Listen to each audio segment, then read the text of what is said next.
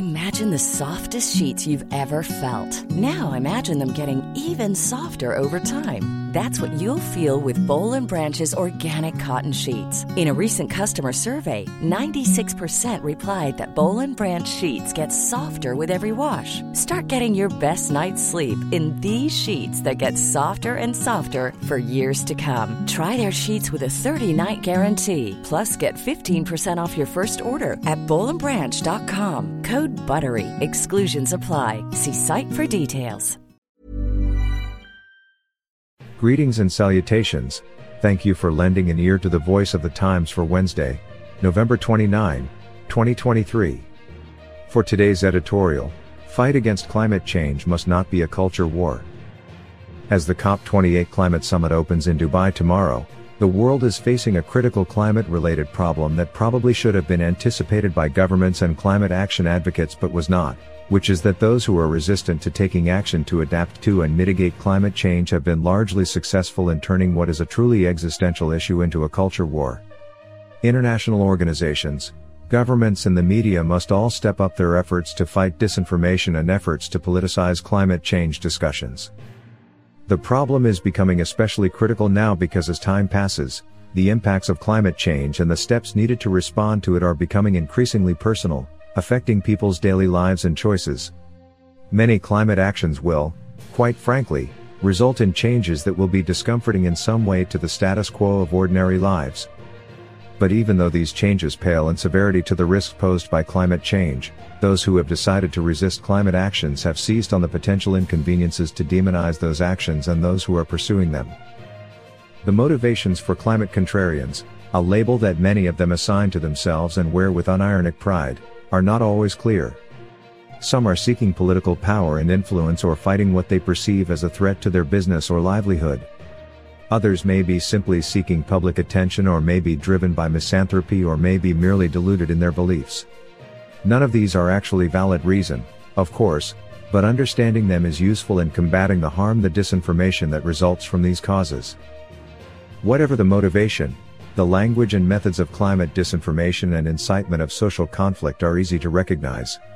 References to climate response policy and actions with terms such as the climate agenda or the green energy agenda, or in some cases describing the acceptance of empirical science that clearly confirms the progression of anthropogenic climate change as a religion or movement, seek to politicize the issue. To cover the faulty assertions with a fig leaf of respectability, discredited research is often presented, or legitimate research is grossly misrepresented.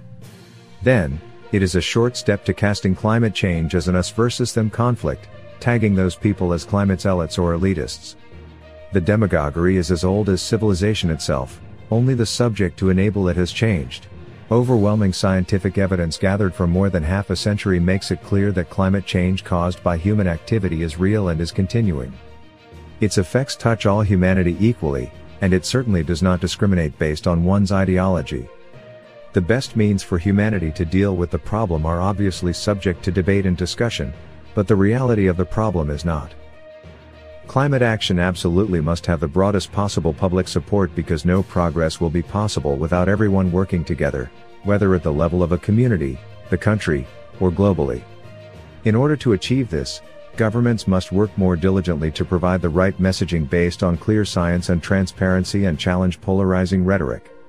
In the effort against the effects of climate change, many choices will have to be made, some difficult and others perhaps not so disruptive but nevertheless vital to everyone's well-being.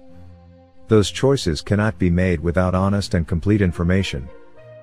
Likewise, the media has an important role to play, one which it has not met as well as it should. While it is an important public service to provide a voice for the widest possible spectrum of viewpoints on any subject, those viewpoints must be truthful, fact-based, and grounded in some actual reality. Giving a voice to those who are not, or seek to cause division and harm, simply makes the media a willing accomplice in disinformation, to the detriment of its own credibility.